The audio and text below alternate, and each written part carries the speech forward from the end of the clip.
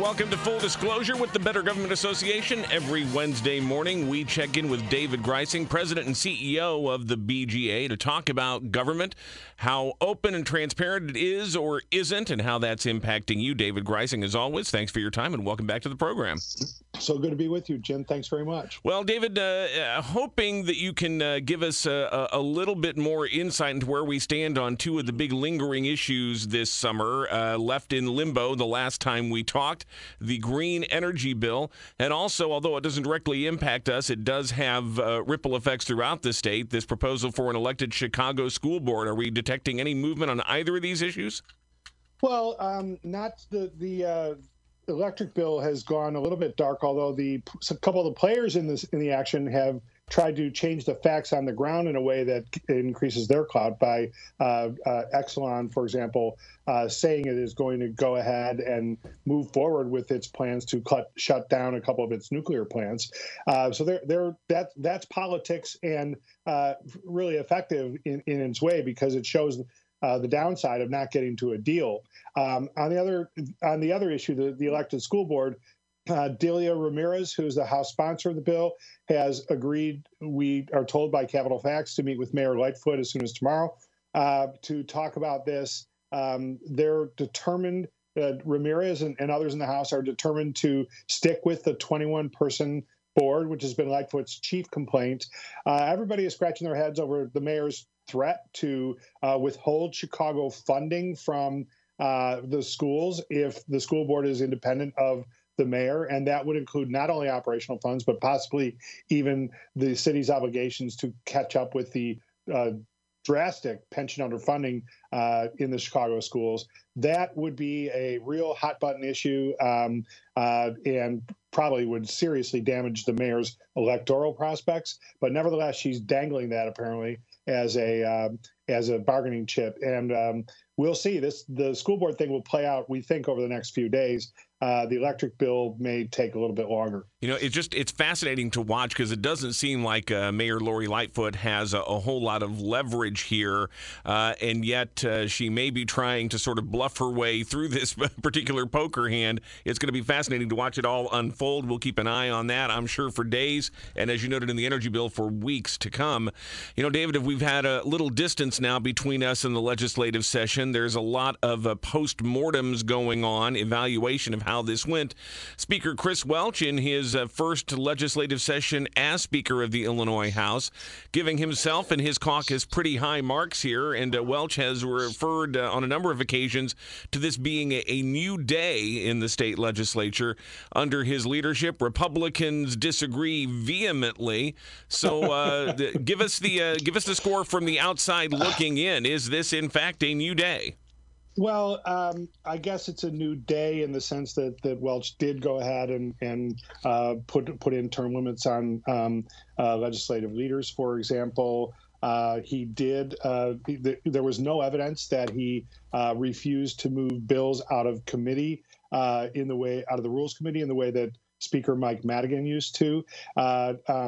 There were efforts in places to actually work with the Republicans, but none of that that latter point was very serious. This is a totally Democratic-dominated legislature, and with just about every bill that passed was passed in the company of Republican leadership speaking out about the atrocities contained therein. It's a little bit like what we're seeing on the national scene, where President Biden is talking a lot about bipartisanship, but not really getting any bipartisanship. In Illinois, the Democrats are talking bipartisanship, but they don't need Republican votes, and they're not making much of an effort to get Republican votes.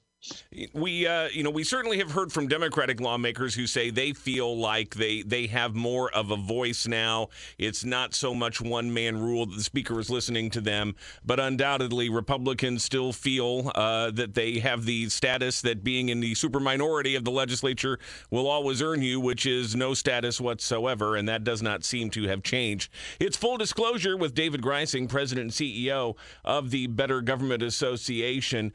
We've got a couple couple of other legislative things we want to delve into, but I want to steer you, David, a little bit to the topic of journalism. And I know this is something the BGA is very involved in. You do a lot of work with various media outlets. You do awards for investigative reporting. You understand innately the crucial importance of journalism at the local and at the state level in keeping government honest. And we've all been watching this week the fallout from the takeover of the Chicago Tribune and the Tribune Company by a hedge fund group, Alden Capital, and what we're now seeing as a pretty sizable exodus of editorial staff from the Tribune, including most of their leading columnists and some other reporters and editors and things. A lot of people are wondering if this is the start of the death knell for the Tribune, and while reports of its demise may be premature, it does have people wondering again what this means for the future of journalism here in Illinois. Well, just focusing narrowly on the Tribune for now. The Tribune, as we've known it, it has passed really into history in many respects. The loss of those high-profile columnists is emblematic of what's happening through the ranks of the newspaper. Other top-notch journalists have left the Tribune, either before the buyouts or as part of the buyouts, and many who haven't already left are on the market. As I can tell you, as a news organization that receives resumes and outreach from various really top, not very, very good journalists, we recruited David Jackson, probably the best investigative reporter in the state, about 6 months ago, in part because of all the uncertainty going on at the Tribune, and others are leaving to go and pursue other ventures. The real threat to journalism would be if everybody that we're talking about leaves journalism altogether. Some of the columnists who have left have said, "Oh, I'm going to set up a blog or a podcast or a newsletter or something." We'll see how that all plays out. In Springfield coverage, the nonprofit journalism is helping out a little bit. The Capital News Illinois Bureau really has done some very good work. It doesn't altogether make up for the huge loss in the coverage from Springfield of years past, but it's a big improvement over what we had seen over the last few years. The BGA is a nonprofit, and we're stepping in with hirings like I just mentioned, and along with many other nonprofit news organizations, we're sort of filling in some of the gaps that have been created. And I think there's a move afoot for some of the philanthropic foundations to double down on the investments they've made in nonprofit journalism. And so nonprofit journalism today is more connected to local communities than the big Tribune and sometimes really ever were. Some of them are based in local communities. So that's good. As regards downstate news, the bloodletting there, Jim, is in many ways worse than what we've seen at the Tribune because the staffs were smaller to begin with. They had less room for error. And there have been significant cutbacks, in your own newspaper in Springfield, significant cutbacks. And really, we look to statewide news organizations as prospective partners on investigations. We just don't really have anybody to work with at a lot of the newspapers anymore because their ranks are so thin. And so that is going to really hurt accountability coverage in particular, but even just basic news coverage is really there's a crisis going on, not just in the Chicago journalism, but in statewide news coverage as well. And a battle cry to go out to say support local journalism where you can. I know it's frustrating. People got conditioned over the last 20 years or so to have a lot of things just available for free on the internet. But, good quality journalism does require support. And so if you can subscribe to a newspaper, some sort of legit journalism source, you're doing not only good for yourself to keep yourself edified, but good for your community because, again, journalism is what shines that light when government tries to go too far. We are back on Full Disclosure. David Greising, President and CEO of the Better Government Association, is here with us as we go through some of what government is doing that you need to be aware of. And part of this has to do with just the process, the means by which government carries out its tasks. Bit of an uproar last week, David, when the Illinois House reconvened. One of the big things they had to do was to pass a fix to change the fact that when the budget budget was initially approved, it didn't have proper effective dates for various provisions, which meant that most of the budget, the money couldn't have been spent until next June, 11 months into the fiscal year. A serious problem. The governor needed to fix through an mandatory veto, but the House had to sign off on it. They didn't have the votes necessarily present to do that, though, so they hurriedly passed a rule change to allow on that day for remote voting so that several lawmakers could weigh in and cast those votes directly. Republicans very upset about this. But, David, it does beg the question, particularly because the legislators were visible on camera. They had to state their vote, so it's not as though somebody was just randomly logging on and pretending to be a lawmaker and casting their vote. We still know what they did and how they did it. Is it really that big a deal to allow remote voting, or is this something we should be thinking about as a wave of the future for the 21st century?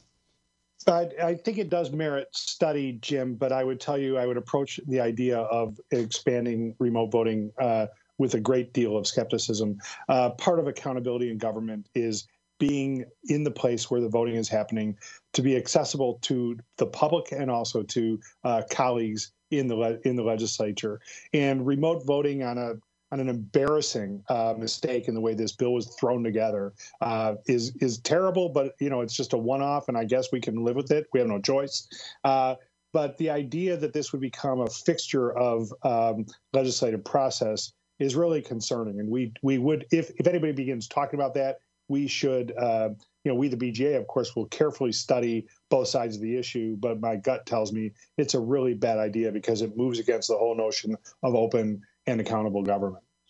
Another thing that's happened in the week since we last convened, Governor J.B. Pritzker signing this fairly sweeping election legislation. One of the things it does is to move the Illinois primary in 2022 from March to June. That'll be an interesting situation to have, especially because it'll mean a shortened general election season. It all has to do with the census data not being ready yet and wanting to make sure there's time to know exactly where districts are going to fall before people have to start filing their petitions. There are a few other provisions in this as well. Possibility of more polling places inside county jails for inmates who've not yet been convicted of felonies. It certainly solidifies vote by mail. And it even makes changes in state statute to say that aldermen don't exist anymore. They're now alder persons. And that didn't apparently go over too well, at least with one Chicago alderman. Well, yeah, I think. Sorry, frankly, older person. I got to get used to it too. Yeah, exactly. I think it's a good change. The sexist definition of that position in government is the sell-by date on that has passed a long time ago. It's interesting that the state did this. It would have been if there were a better relationship between the mayor of the city of Chicago and the governor of the state of Illinois, that might have been something done jointly, or at least a joint press conference. It shows you a little bit about the continuing sort of uneasy relationship between those two. But I do think that that's a long overdue change in the nomenclature there. As a journalist, whenever I have to use that term, it bothers me, frankly, to be honest with you. As regards some of the other changes that you're talking about, yeah, these are some important changes. Moving a date of voting is, that's a big deal. That can affect who's eligible, what the politics are different in any given time, et cetera. So that's important. And then the expansion of voting. It's nice to hear about somebody somewhere expanding voting. I know that this is controversial, but in this day of voter suppression nationwide, whatever you might think of the particulars in this specific case, it's nice that at least in one state, people are talking about it, trying to get more people to the ballot instead of limiting access to the ballot.